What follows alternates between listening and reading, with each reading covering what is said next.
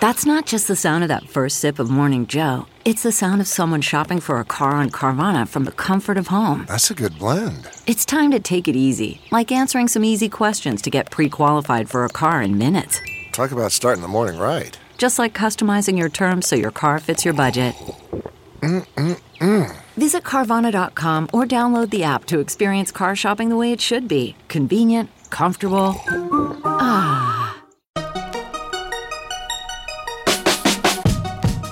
Welcome to the Tech Meme Ride Home for Tuesday, November 24th, 2020. I'm Brian McCullough. Today, Apple's head of global security is indicted on bribery charges. Facebook turned back the dial on divisive news stories after the election.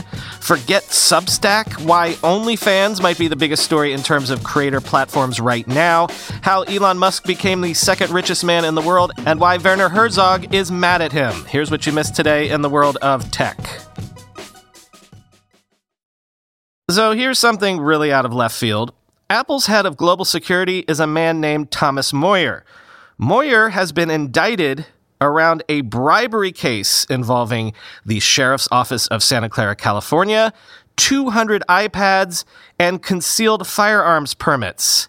That's the tech headline. The main headline is a little more nuanced, that several top brass in the Sheriff's Department of Santa Clara, California, were allegedly seeking bribes for gun permits, and Apple's Moyer is just one of many who were allegedly willing to pay up for such bribery, quoting Palo Alto Online.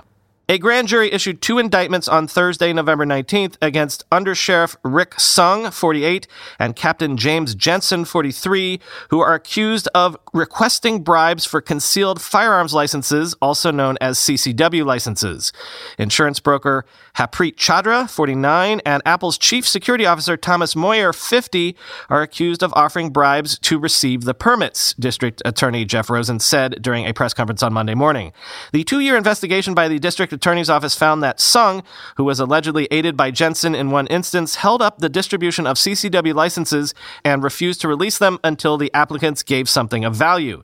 Investigators determined some of the money was sent to Sheriff Smith's re-election campaign, Rosen said. Sung has been indicted on 3 counts of asking or receiving a bribe by an executive officer, a felony, for incidents dating between October 1st, 2017 and April 30th, 2018, for allegedly asking for a bribe from Chadra and asking for a bribe from Moyer between December 7th, 2018 and February 14th, 2019, according to the redacted indictments. Jensen, who was previously indicted, is also now charged with asking for or receiving a bribe by an executive officer for the scheme involving Moyer. Sung and Jensen allegedly held up 4 gun licenses from Apple employees and extracted from Moyer a promise that Apple would donate iPads to the sheriff's office.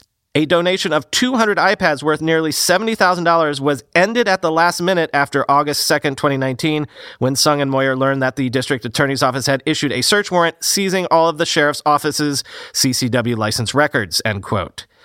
So again, it's not that the Apple security head was actively bribing people. It was that he was solicited for a bribe, and he allegedly was going to elect to pay that bribe.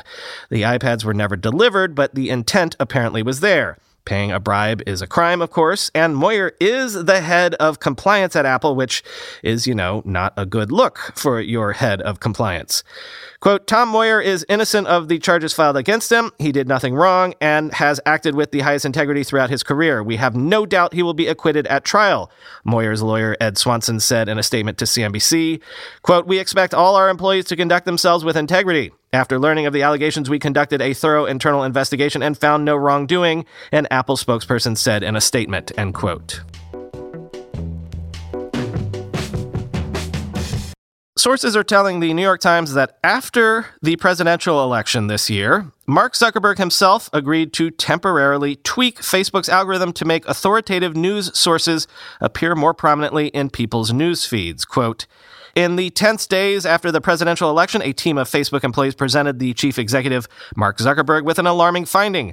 Election-related misinformation was going viral on the site. President Trump was already casting the election as rigged, and stories from right-wing media outlets with false and misleading claims about discarded ballots, miscounted votes, and skewed tallies were among the most popular news stories on the platform. In response, the employees proposed an emergency change to the site's newsfeed algorithm, which helps determine what more than 2 billion people see every day. It involved emphasizing the importance of what Facebook calls, quote, news ecosystem quality scores, or NEQ, a secret internal ranking it assigns to news publishers based on signals about the quality of their journalism. Typically, NEQ scores play a minor role in determining what appears on users' feeds, but several days after the election, Mr. Zuckerberg agreed to increase the weight that Facebook's algorithm gave to NEQ scores to make sure authoritative news appeared more prominently, said 3 people with knowledge of the decision who were not authorized to discuss internal deliberations. The change was part of the break glass plans Facebook had spent months developing for the aftermath of a contested election. It resulted in a spike in visibility for big mainstream publishers like CNN, The New York Times, and NPR, while posts from highly engaged hyper-partisan pages such as Breitbart and Occupy Democrats became less visible, the employees said. It was a vision of what a calmer, less divisive Facebook might look like. Some employees argued the change should become permanent, even if it was unclear how that might affect the amount of time people spent on Facebook.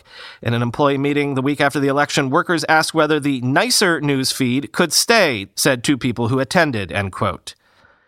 So I guess this is just more fuel to conservative claims that tech platforms silence them, except doesn't that also indicate that Facebook at least normally favors conservative voices and in just this one instance merely turned down the dial a bit? But that's not why I'm sharing this, because I don't have an opinion on that debate. I'm sharing this because if this is true, it underlines something that Facebook critics have long leveled at the company. Facebook does have the ability to adjust what gets amplified. There is a dial they can turn, which makes you wonder, if they can turn the temperature down a bit here and there every so often, why don't they turn the temperature down all the time? In other words, if Facebook is choosing engagement because it's more profitable for them, then doesn't it logically also follow that they are choosing divisiveness because it's more profitable for them? And at the bottom of that logic chain is, again, the conclusion that that is a choice. When Facebook throws their hands up and claims the problems are too massive on their platform to solve, that they really can't design their products to be less divisive at scale, that's nothing more than a convenient dodge.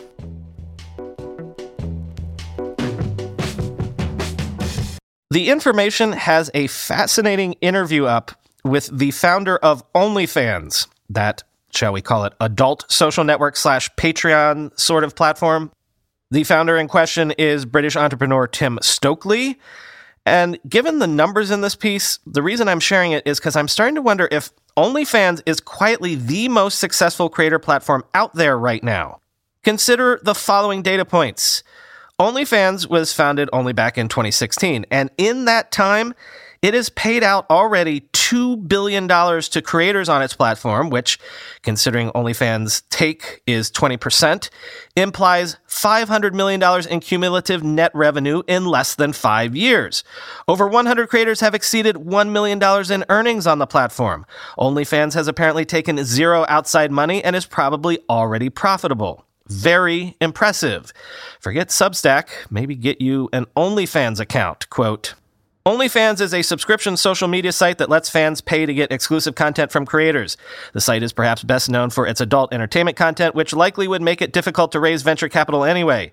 Stokely, though, emphasizes that OnlyFans is for all types of entertainers, and he hopes to broaden into areas such as sports. In a rare interview, he notes that A-list celebrities, including Cardi B, have launched OnlyFans accounts. OnlyFans is a subscription social media site that lets fans pay to get exclusive content from creators.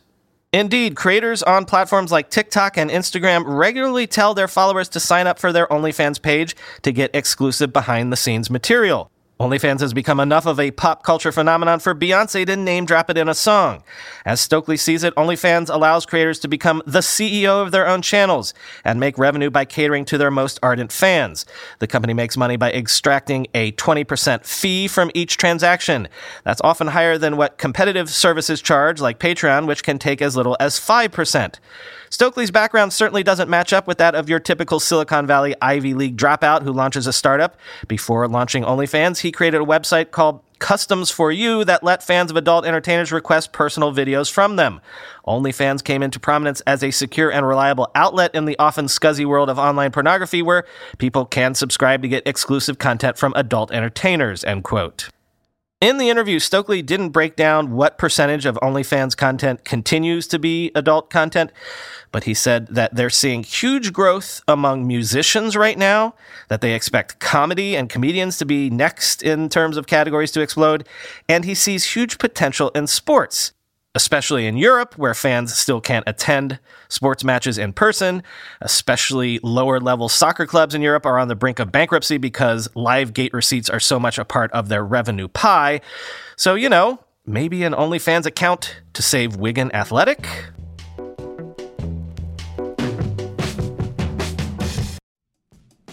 In 2023, just 10 vulnerabilities accounted for over half of the incidents responded to by our sponsors today, Arctic Wolf Incident Response. Wouldn't you love to know how to take these vulnerabilities off the table and make life more difficult for cybercriminals?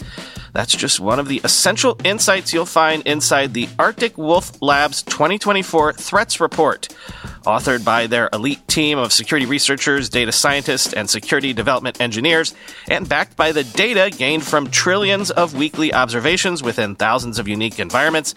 This report offers expert analysis into attack types, root causes, top vulnerabilities, TTPs, and more.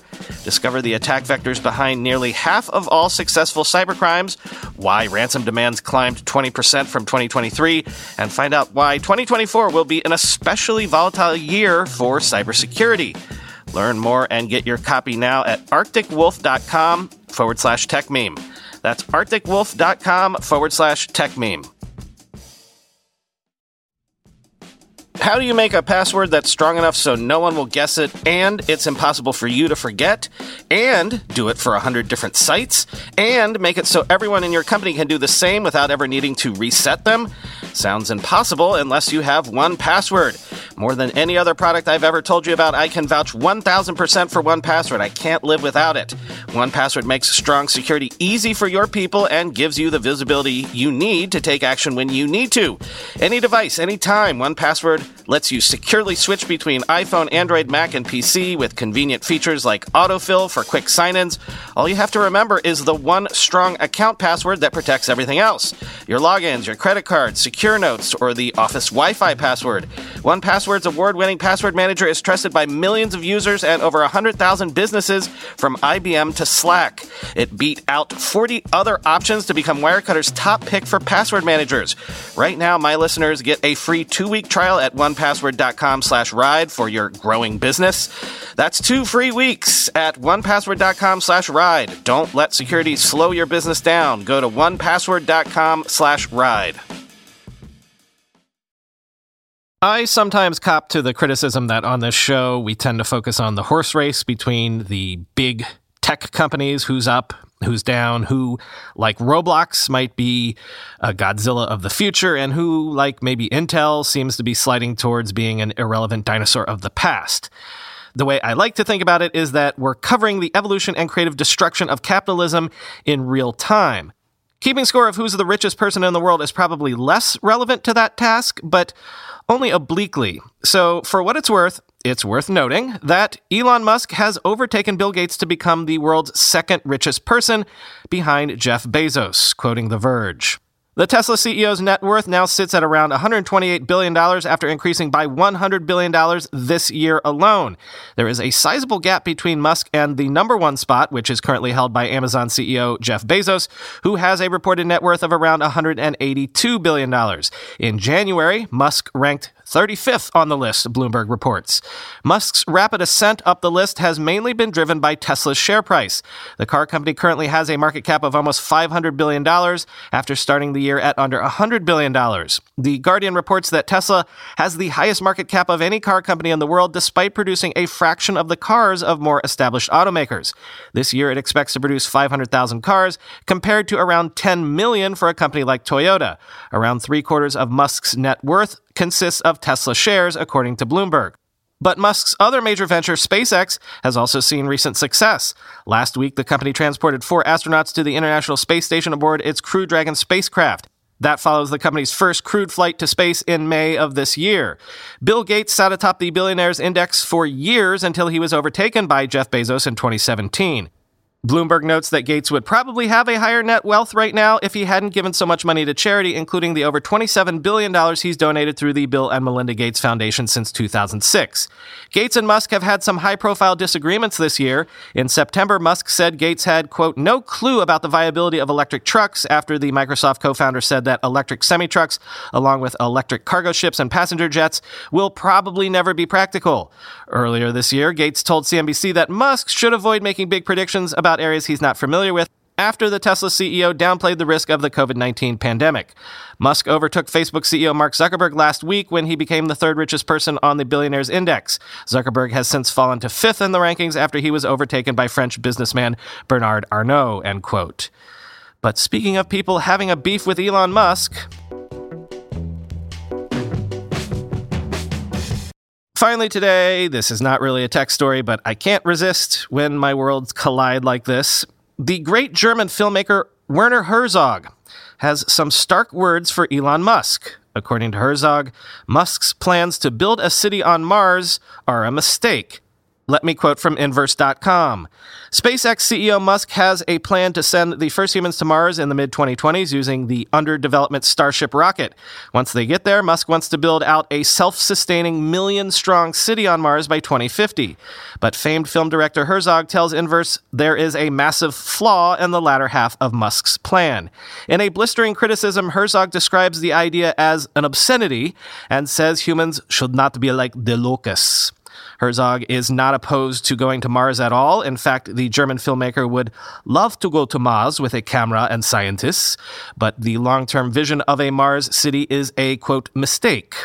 Herzog's main concern is that humanity should rather look to keep our planet habitable instead of trying to colonize another one. Quote, I think Elon Musk styles himself as some sort of a technological visionary, Herzog says, because he has to sell his electric cars. Wonderful that he does that. He has to sell his reusable rockets. Wonderful that he is doing it. But I disagree with him when he postulates and preaches about colonizing Mars, Herzog says. And I have to tell not only Elon Musk, but everyone. And so I say it as straightforward as it can be. It is an obscenity. The thought alone is an obscenity, end quote. Herzog compares Musk's utopian vision to that of communism and fascism. Herzog says the 20th century was, in its entirety, a mistake, which brought the demise of great social utopias, like communism, as being the paradise on earth. No, it failed, Herzog says. Second failure, fascism. Alien master race will dominate and improve our planet and really improve humanity. Thank God both those gigantic utopias were brought to an end, end quote. The same will happen to Musk's Mars city, Herzog predicts. Our century very quickly will bring to an end a technological utopia like colonizing Mars. We will end this utopia very, very quickly within this century, end quote.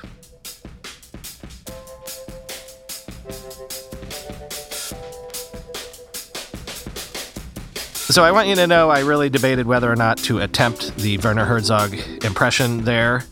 If you're disappointed by it, I guess just re-listen to that segment imagining Paul F. Tompkins's canonical Herzog impression instead of mine. Trust me, he does it a lot better. Talk to you tomorrow.